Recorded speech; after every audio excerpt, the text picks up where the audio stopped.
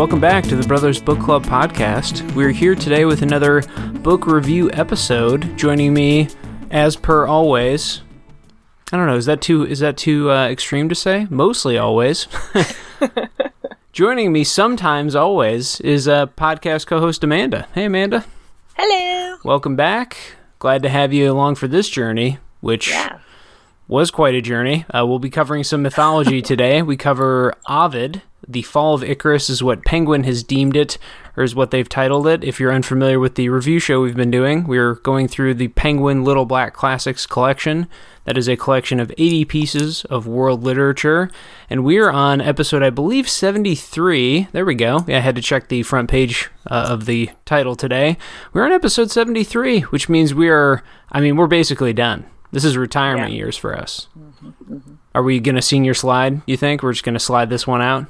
Oh, yeah, for sure. Okay, yeah. That's not in our podcast mandate, but that's okay. We're entitled. We've worked pretty hard for 73 episodes, roughly speaking, and I think we're entitled to a couple slack-off episodes. I don't know if this will be the one. We'll see.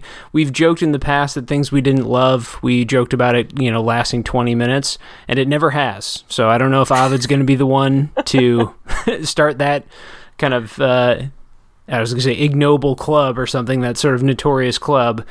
But we'll find out. As I mentioned a couple times now, we're covering Ovid, who we'll get into in a second, but this is The Fall of Icarus. It's a collection of myths, basically. Is that how you would say it? Myths or fables of sorts? Yeah, in my version of it, it's actually broken up into fables. Great. Yeah, and mine, we'll get into this later, but had zero organization. It's basically madness reading this. It was true pandemonium in terms of structure, so we'll talk about that. Before we jump into the official reviews, though, we do like to set up a couple of basic questions just to familiarize you, the listener, with what we're talking about today. We'll begin with the who question, which I'll let you tackle. Who wrote this, Amanda? So pronounced Ovid, but his full name is, I guess, Publius Ovidius Naso. But he was a Roman poet during the reign of Augustus, and he was the first major Roman poet to begin his career during Augustus's reign. And he was a contemporary of Virgil and Horace, who are really well-known poets of that time as well. Yeah. And so those three, Virgil, Horace, and Ovid, are considered the three canonical poets canonical. They're a part of the canon for Latin literature. Yeah, if you were in a high school or college Latin course, maybe even middle school, I'm sure those are out there. But if you were in a Latin course, this seems like pretty obvious material that would have been chosen. Or if you just went to a school that had a really classics-heavy curriculum, classics in terms of Greece and Rome, which is usually what those terms denote, then this was probably something you're familiar with. I had almost no exposure, and I'd say I got a pretty hearty helping of Greece and Rome in college. I guess mostly Greece, though. Now that I think back, it was a ton of Plato and a ton of Aristotle. So maybe we skipped the Romans for a bit. Yeah, maybe you focus, because you did a lot of philosophy too, right? Yeah, a good amount. And I'm sure that some of the one philosophical movement I associate with Rome is it's really popular these days. It's very self-help. The Stoics, that's the one. Stoicism is one that one gets attributed to Rome a lot, because there were a couple famous Stoics. Ben, I don't even know if it originated in Rome. I frankly don't remember. But that's just one I think about when I think of that philosophical movement. So yeah, I'm sure I've encountered some, but Ovid never, that I can remember. I mean, I knew most of these figures that we'll talk about. Daedalus, Theseus, I don't know, Hercules, whoever.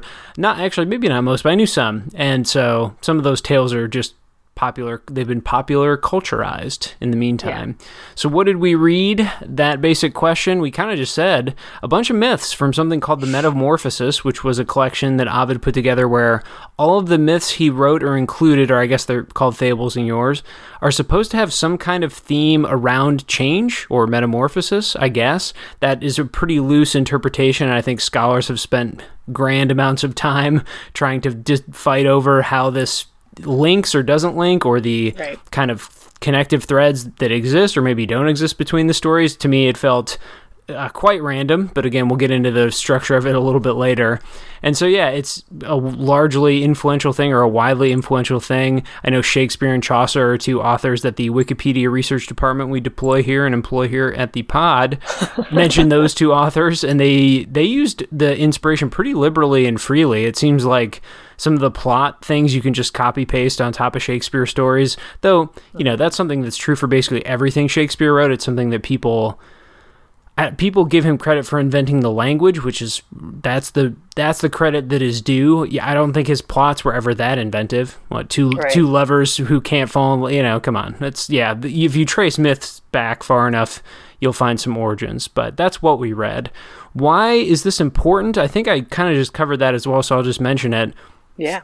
Shakespeare, Marlowe, Chaucer, there are a lot of people who are influenced by this work, and these myths have kind of just permeated all of society. They're in video games and pop culture, and there's the Disney Hercules cartoon, and on it goes. Greek and Roman myths are just part of pop culture at this point, essentially. Percy Jackson. Shouts to Percy Jackson. Yeah, right? I know. Undercredited, maybe. Undercredited. The movies didn't do it many favors, so. No, the movies were horrific. Those were rough. Maybe in a future book club we'll dive into some Percy Jackson or something. Anyway. That'd be fun. yeah, it could be. And so, yeah, it's just a widely influential thing. It's part of any classics curricula would probably include some Ovid in it. Not an author I had encountered, but the ideas, the text, certainly I have. Let's jump into the actual review then, Amanda. Do you feel like we laid the groundwork? I think so. Excellent. So let's start with our one-sentence simile reviews. This is how we like to keep it light. At the top of the pod, we'll review reading this in a simile. Amanda, why don't you start us off this week? I said that reading this is like listening to someone tell a story, but that person is so caught up in some of the details that they're just sidetracked. It reminded me of Grandpa Simpson from The Simpsons, like listening to him tell stories. Fantastic. And I'll give this pre-production sneak peek for the listener if you haven't heard us say this before. We do our outlines separately, Amanda and I do, just to try and keep the revelations fresh on the pod, real reactions, whatever.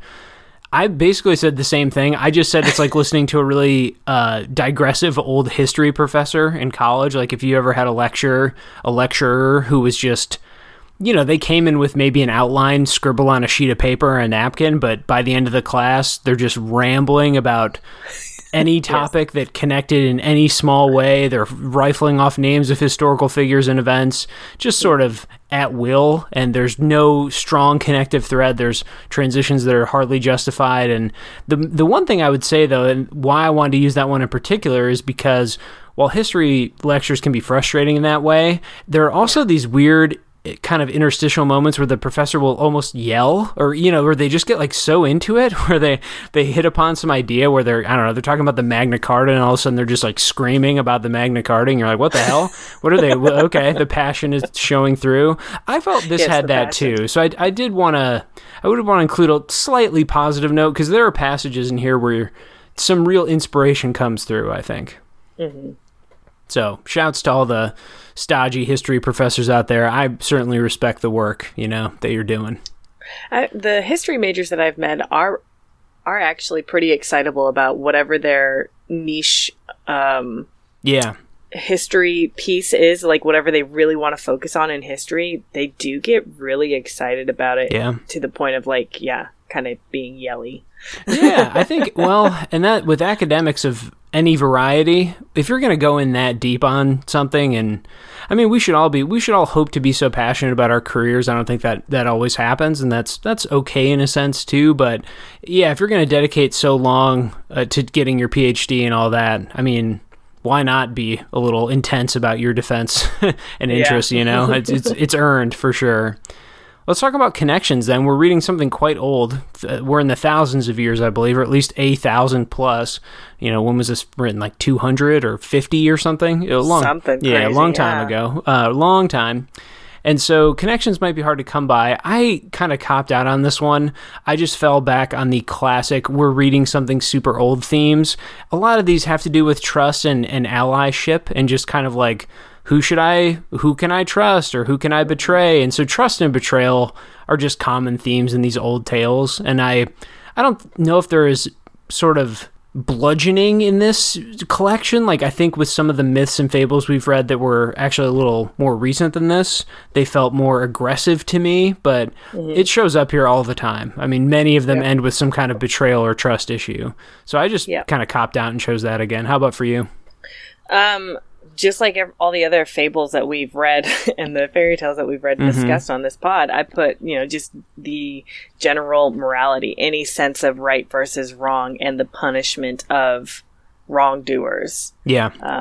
In this case, like mostly turning them into birds, apparently. Oh, sure. But for whatever reason. But yeah, so just any interest in, I think, what is right and wrong, especially from a Western perspective. This is it. Yeah, and I guess that feeds back into what we talked about before, which is the canonization in the Western quote-unquote canon. It kind of does make sense then, because there are issues of morality here and certain notions of right and wrong that shine through, and you can connect those threads probably pretty easily. Again, I'm sure academics we'll leave it to them to do that work specifically, but I think, if you were to chart a course from, 50 to 2020, this would probably be part of that conversation. So, those things show up. Let's get into the deep dive part of the pod then. When we're reviewing, we do like to give some quotes to clarify the style and the substance of the work. Do you have a quote you want to start us off with this week, Amanda? Ooh, okay. Put you on the spot. So I'll start off with my positive quote first. Just because I like to start nice. Of course.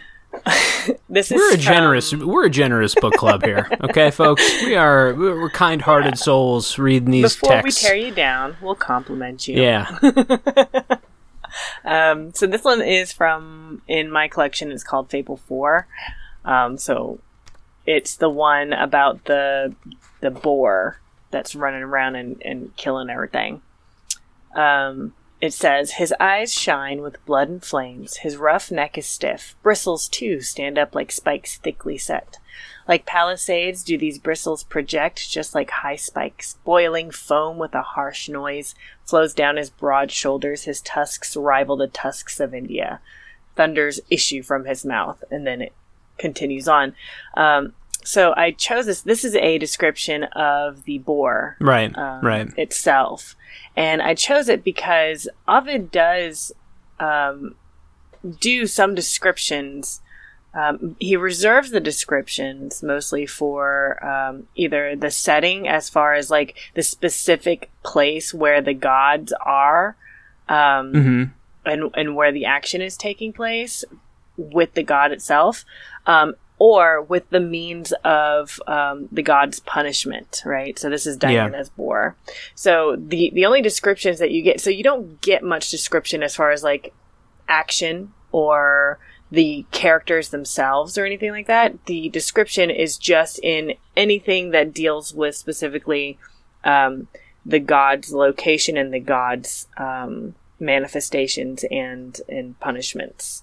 It does, he does pay some mind to action-heavy plots. I mean, that's kind of what you chose, kinda. I mean, it's odd because the boar gets a very righteous and justified description as this, bloodthirsty, monstrous being terrorizing and ravaging the party that's there to kill it.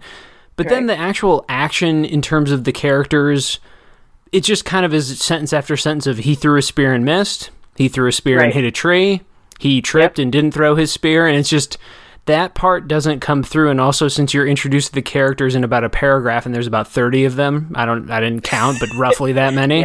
It just, you're kind of like, oh, old Euclides didn't miss, or he missed, okay. On to old Patronomicus, okay. Well, he, I guess, didn't, he hit a tree as well. And it's a lot of who cares. I mean, but... It's just listing at that point. Yeah, he does a lot of listing of the action sequence. It was like Sinbad the Sailor, almost. In just the rifling off of the action without actually, like, giving us any visualization of the action. Yeah, but it's interspersed with those moments. I actually picked one kind of similar to that when it's, like you said, setting up the introduction of an important character. I'm not even sure if Fate or Hunger rather, in this myth was a god character, but she may have been. She's like the embodiment of hunger. But anyway, Right. there's a woman looking for her Ceres, well, also a goddess maybe, but I don't even remember. But it says Ceres went to look for Hunger, whom she found in a stony field, tearing up a few scant grasses with her nails and teeth. The creature's face was colorless, hollow-eyed, her hair uncared for, her lips bleached and cracked. Scabrous sores encrusted her throat. Her skin was hard and transparent, revealing her inner organs. The brittle bones stuck out beneath her hollow loins, and instead of a stomach, she had only a place for one. Her breast, hanging loose, looked as if it were held in position only by the framework of her spine. Her joints seemed large in contrast to her skinny limbs. The curve of her knees made a real swelling, and her ankle bones formed protuberances that were out of all proportion. And I could go on because there's like another page of that. Yeah. And I mean, it's incredibly ludicrously vivid, and you have to wonder at what point the diminishing returns start in terms of a description. This is something that the kind of literary high-minded may say never. The author can run rampant and keep the reader on the hook for as long as they want if it fulfills the vision, and the objective of whatever they're writing. And for some reason, these moments, I'm kind of on board with that side where I'm just like, yeah, let it rip. I don't know. This is wild. What an image. And you feel I don't know, it's kind of such a creepy disgust for this being, this kind of sad, saggy creature that's, I don't know, content to just claw at the ground and is this translucent bag of bones. And anyway, I just thought it was quite vivid. But, it's just sandwiched in a story that I don't remember at all and will never remember. I don't remember the plot of that in any way because it went from one to the other. I'll use this moment to soapbox a point. My collection had no transitions between any myths. It didn't have paragraph breaks. It didn't have line breaks. It didn't have literally anything. And so, and I don't know if this is true to the Ovid original or if yours is really, really different. The connections that happen and the transitions are these moments where, let's say at the end of the Boar myth, it mentions that Theseus did something. The next paragraph will say, and years later, Theseus, by the way, was at this other island, and that's the transition. So it uses basically the existence of a character in one to just leap through space and time to another random connection, and then it just launches into another myth. And so you're just kind of hitting the reset button without, I just think a little structure and organization would have helped me immensely. Reset my brain. Like literally a page break and a new title. Would go so long to helping my brain, or it would go so far rather, to helping my brain like and understand these and be able to just segment them and kind of categorize them in my mind, because it's just your brain has to be on high alert wondering, when is this going to end, and then when do I have to realize we have shifted to 20 new characters, none of whom I'll also remember the names of, and because there's so many names, you have to know those transitions so perfectly in mind that otherwise you're just going to be lost in a morass of just names after names doing random actions to and against each other, for and against each other. Anyway, so that just exhausted me. I don't know if yours had clear breaks, but mine literally never stopped. Yeah, mine definitely did have clear breaks. So you had mentioned before we started that it was taken from book the 8th and book the 9th, yes, right? Right. And so I have that in print because I always print out the stories when I read them because I'm old school like that. And sure. So I looked at those as like volumes, and then within each of those volumes, so in book the 8th, there are several fables, and it's broken up. Each story says Fable 1, and then directly after the title Fable 1, for me, it has a summary of the story that's about to come, the fable that's about to come. Okay, yeah. And then it's got the fable itself, and then what I really enjoyed was there was an explanation after the fable that explained how that fable actually holds up to history. Oh, like where okay. did Ovid get that story from, sure. and how did it actually relate to real events in history? Which was useful. Yeah, it was great. That was the only thing that I really enjoyed about reading. Okay, yeah. all of it. So I could not imagine not having that organization. I think that I would have fallen asleep. It's wild. It's really incredible. I had to be on such high alert.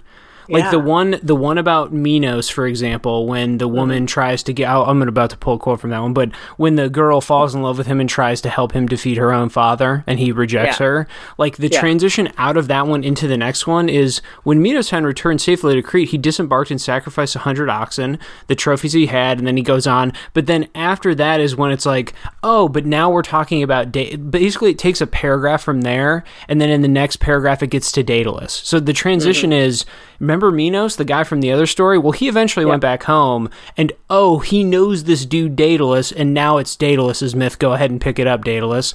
But that happens, it's just insane that you'd be expected to think, we're moving on to a new thing now, and it happens with no hint or warning. And anyway, if this were like a short myth collection in 20 parts, I might have even thought maybe highly of it at times. It just, I don't know. I had to be on my toes the whole time. I'll actually count that as my second quote. I could pull the other quote I was going to pull, to be honest with you, listener. I'll spare you. It's just a paragraph with 30 names in it. Like that's just what this is. This is just a thing you have to read that has 30 names, and a couple of them have received the cultural icon status. Your Theseus, your Perseus, your Hercules, and then the rest. It's just madness to read it. You'll have to keep a notebook to make sure you know the differences between all of them, except you really don't, because most of them either do nothing or die. So that's a good point.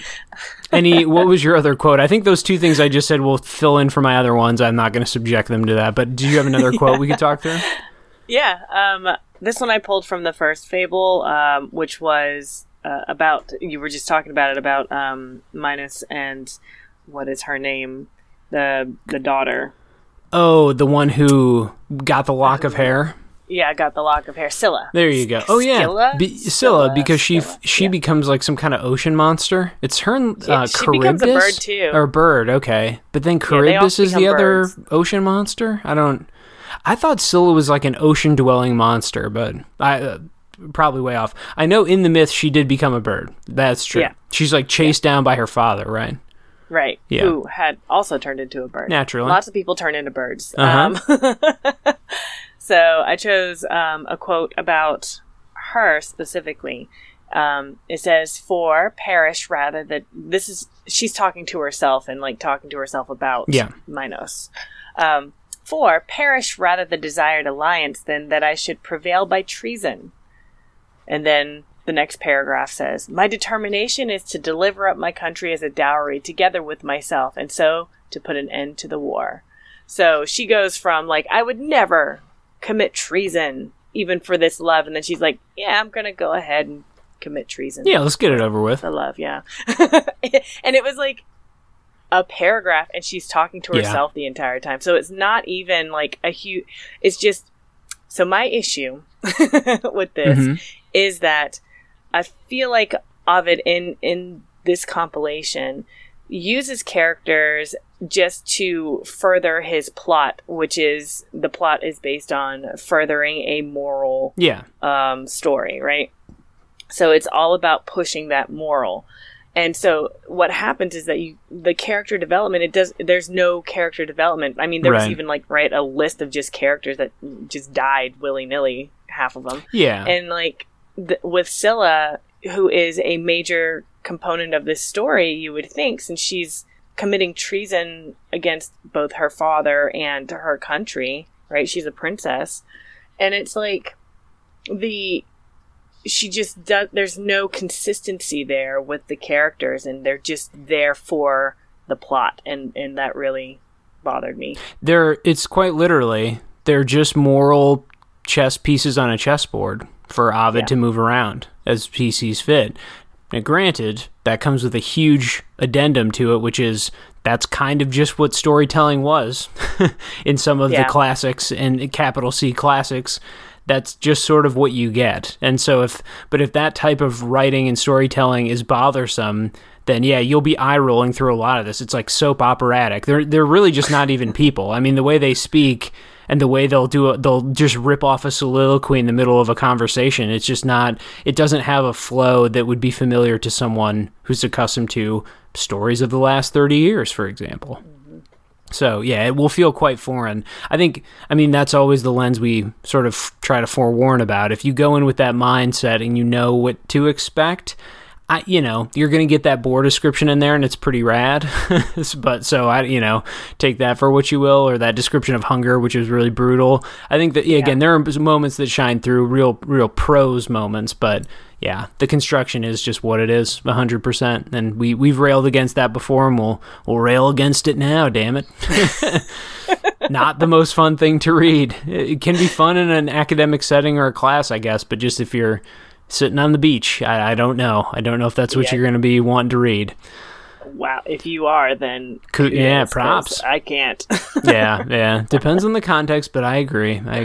Let's move to the literary corner then. This is the educational segment of the book review episode where we try and educate you, the listener, on something we picked up on, literary device, rhetorical device, something like that. Amanda picked it for this week, so go ahead, Amanda. What's the lit corner about today? It is, I believe it's pronounced Deus Ex Machina. Yeah. It's Latin, I think, too, so there we go. Yeah. So it comes from the Greek drama tradition of literally using a machine to lower or lift characters that were playing Greek gods on the stage. Okay. And then it evolved into a literary device where it's just talking about using either gods or using characters or using props or anything like that to kind of miraculously change some aspect of the plot or to solve a problem that seems like it's insolvable. So you see this a lot with like Mission Impossible and other spy movies where it's like they're in this tight spot, but miraculously they have this pin that they can MacGyver into something, then they can escape, right? There's the one thing that just suddenly turns it around for them that somehow they miraculously have. That is Deus Ex Machina. So I chose this one specifically because it comes from the idea of like introducing the gods and then like having the gods exit. And we see with these fables, there's a lot about the gods. In fact, like the last two fables are about like a river deity, right? Yeah. Like he's the main character. Against Hercules, that one? Yes. Yeah, that dude. And it's about these fantastical elements that are introduced into Ovid's fables that don't seem to always fit. And you're just like, really? Like, okay, whatever. Like, I get it, I guess. And I think the presence of the gods or the creatures like the boar, things like that, do liven things up, and it sort of provokes the most descriptive moments in a sense. But the plot is just going to be what it is. It's Roman or Greek mythology. It's going to be gods doing abhorrent things or jumping in and swooping in and doing some heroic deed or, fantastical thing. And very little of it is expected or built up to. It kind of fails the Chekhov's gun test of good storytelling that I feel like a modern reader would expect now, where it's everything must pay off, maybe not in the Easter egg way that I hate, but in just the coherence of theme and idea way that we would expect. Right. And, I don't think I could reach the end of many of these myths and say the morality is unclear. So in that sense, they're successful, I guess, but that doesn't mean they have to be super well considered by our definitions and expectations of story. So yeah, it's exciting to see those people show up and those occurrences happen. Does it make the entire story worth the slog? Especially worth the dialogue of 2 pages of just a random soliloquy about morality or something, or what our loyalty should be or something. Yeah, it's preachy, which is, again, something we've railed against before. And yeah, I think, I don't know which story the Deus Ex Machina was the most noticeable to me. I'm not sure now that I'm thinking about it. I don't even know. Maybe, there's the one where the gods visit that old couple who take them in. But and so that entire construction is about a random occurrence with gods that they're just. But that's such a clear morality story about caring for strangers and everything and being selfless that I don't even know if I could consider that literary device there. It's sort of just the whole crux of the story. So it's kind of that, kind of not. I don't know. Well, I was thinking of the story of the guy who with the famine story, right? And then he's like selling his daughter, and then she's trying to escape, and I think it's Neptune who like gives her the ability to change her form. Yeah. Right? Yeah. So she has no means of escape, and then the god is like, "Oh, hey, what up? Let me help you out here." Like, yeah. Hey, what up? Let me help you out. Not something the gods always say. So when that happens, you be happy. Because the other option is, hey, what up? Fuck you. And then it's trouble, only trouble from there. Yeah, that's good. All right, let's move to the review segment. We are ready to, I think, review this collection of myths. We have 2 parts here. The first will be the Russell French In Memoriam So What's Good About It segment. This is where we will be genuinely positive and enthusiastic about something we read. To me, I'm going to start. The Boar segment I kind of liked. Even the parts that were objectively uninteresting, like paragraphs of people's names I didn't know missing spear throws, was just kind of goofy. And the interstitial descriptions of the Boar were genuinely quite striking, I thought. So that stuff was frightening. I think it built the right tension, more or less. But characters are killed in like a sentence, and I'm like, really? You did 4 sentences on the tusks, but you can't do more than a sentence on this person, like getting gored to death or what have you. So even then, I was just kind of like laughing along, but I sort of enjoyed that story for as much as I ignored the names, So I that would be my shout out for this one. For specifically with the Boar scene, my favorite part of the fight that he half-heartedly describes is when they all get excited and they all throw their spears at the same time and they like bounce off of each other and stuff. I was like, that's funny. Yeah, that's pretty good. Wait, did you pick that for your what's good about it moment? No, that is not. I was just hoping that what serendipity. I mean, sometimes we align, but I was like, man, if we both picked the same myth, that'd be hilarious. What was yours then? Mine is actually, I guess it can't really pertain to your version, but it was the actual explanations at the end for me where he ties it to the history. That was just, I found that fascinating. Yeah. I mean, an annotated version by the person who wrote it. What could we do any better? We always recommend annotated versions when you can get your hands on them. Anything with footnotes, I guess. Anything that helps. Yeah. And so, especially with something older and more dense, can be of great assistance. No, that is good. Did you learn anything that you'll remember? Anything truly deep storage memory bank stuff? No, not really. Fantastic. I mean, my interest in history is pretty shallow, but I just remember reading it and it compares like, oh, well, this particular trope or like turning into the bird for this actually means this because historically this. So I liked seeing how Ovid kind of twisted history to make it poetical. Yeah, and the poetry, mine was in prose. Mine had been translated into paragraphs in prose. But the poetic elements, I think, shone through enough to garner a little nod of the head by me. It's, there's some striking parts. All right, I think we've talked around it enough. Let's jump into the actual rating. We use a 3-part or 3... It's not 3 parts. I keep wanting to say point. We were in the point system for so long, Amanda. I don't know what to say. Yeah. I'm all tongue-tied. We use a 3-option system. It's a yes, no, maybe. Either yes, we think you should read this right away. No, we think it's a pass. Or maybe you should read it. Qualified recommendation. Why don't you start us off? What are you saying? I'm saying no. Yeah. It is a dry read.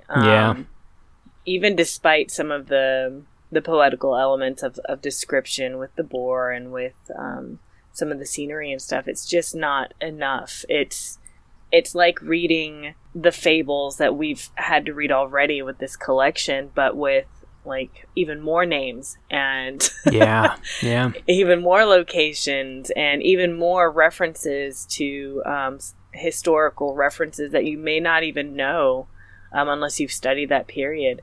And it's not like the fiction that we read now. So if you already are resistant to like recent historical literature, like if you don't like Victorian literature, you probably are not going to like this one either. At least here you get the rapid fire story chain. You know, it's a short story collection, Yeah. basically. And, you know, you It can try is. and wrap that theming, and well, again, we'll let the historians and academics argue over the coherence of the metamorphosis as a whole. But it's basically a short story collection. It is, and it's not cohesive in a lot of ways, and it is very preachy as well. So unless you have like a really deep knowledge of history and of like the Roman deities, and you find them like really fascinating, and you want to have more knowledge of that, this might be a good read for you. But otherwise, like, there are other things that you can read that would give you the same information. Yeah, I'm going to concur with the no. I think I feel confident in it too. It's just too dull and disconnected. I think my version is utter madness. I don't know what they were doing or why they did it this way. I'll never understand that. Maybe I'll have to look at the Penguin. I know Penguin's translated like the full Metamorphosis text or something. There could be some reason, but the segues between stories here is just sheer madness to me. I would not recommend this specific copy to anyone.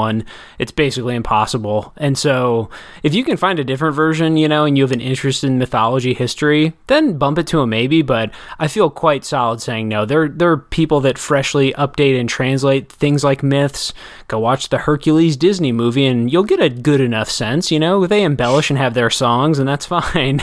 And I know for the more serious folks, there are people who translate these things, and you can look up, you know, which translation is the preferred one or the most lively. I know Neil Gaiman did some of that with Norse mythology a couple years ago. That kind of got some attention, that he took a lot of the Poetic Edda, which I believe is the Norse poetry, and there's the Prose Edda, I think. I read the Poetic Edda in college, but at any rate, there are attempts of re-energizing mythology and sort of making those myths just modern in a way. So, you know, seek out that kind of thing. This is for the hardcore only. I agree completely. Yeah, diehards only. And so just a no is fine. Yeah. Side note, totally off topic, but you did mention Neil Gaiman, and I love his writing so much. I really hope we get to read something of his on this podcast, because you know, we do choose what to read after this Penguin thing is done, so yes, we could make it happen. It's true. I mean, yeah, we will have free reign in 7 more episodes. We'll be cut loose upon the world. God help us all. For now, let's wrap this episode up. Next week, we will be back with another review, and it's going to be, we're heading back to ancient Rome, Amanda. I don't know if that excites you or makes you afraid. I'm a little afraid. It seems like weird erotic poetry again, though, or something like that, or just like smatterings of random little verse. So who knows? It could be fun. It's by Sappho. Never read that before. Never read him before. Apparently my Roman education, classics education, was really lacking. So this is a good way to fill in those blanks, though, and now we can be more elitist at dinner parties than ever. So that's, as always, Sweet. We're delivering upon the podcast's stated goal and mission. So we can be excited about that. Excited for that. Be back next week with Sappho. Thanks for listening, people, as always. And until next time, we will see you between the classics.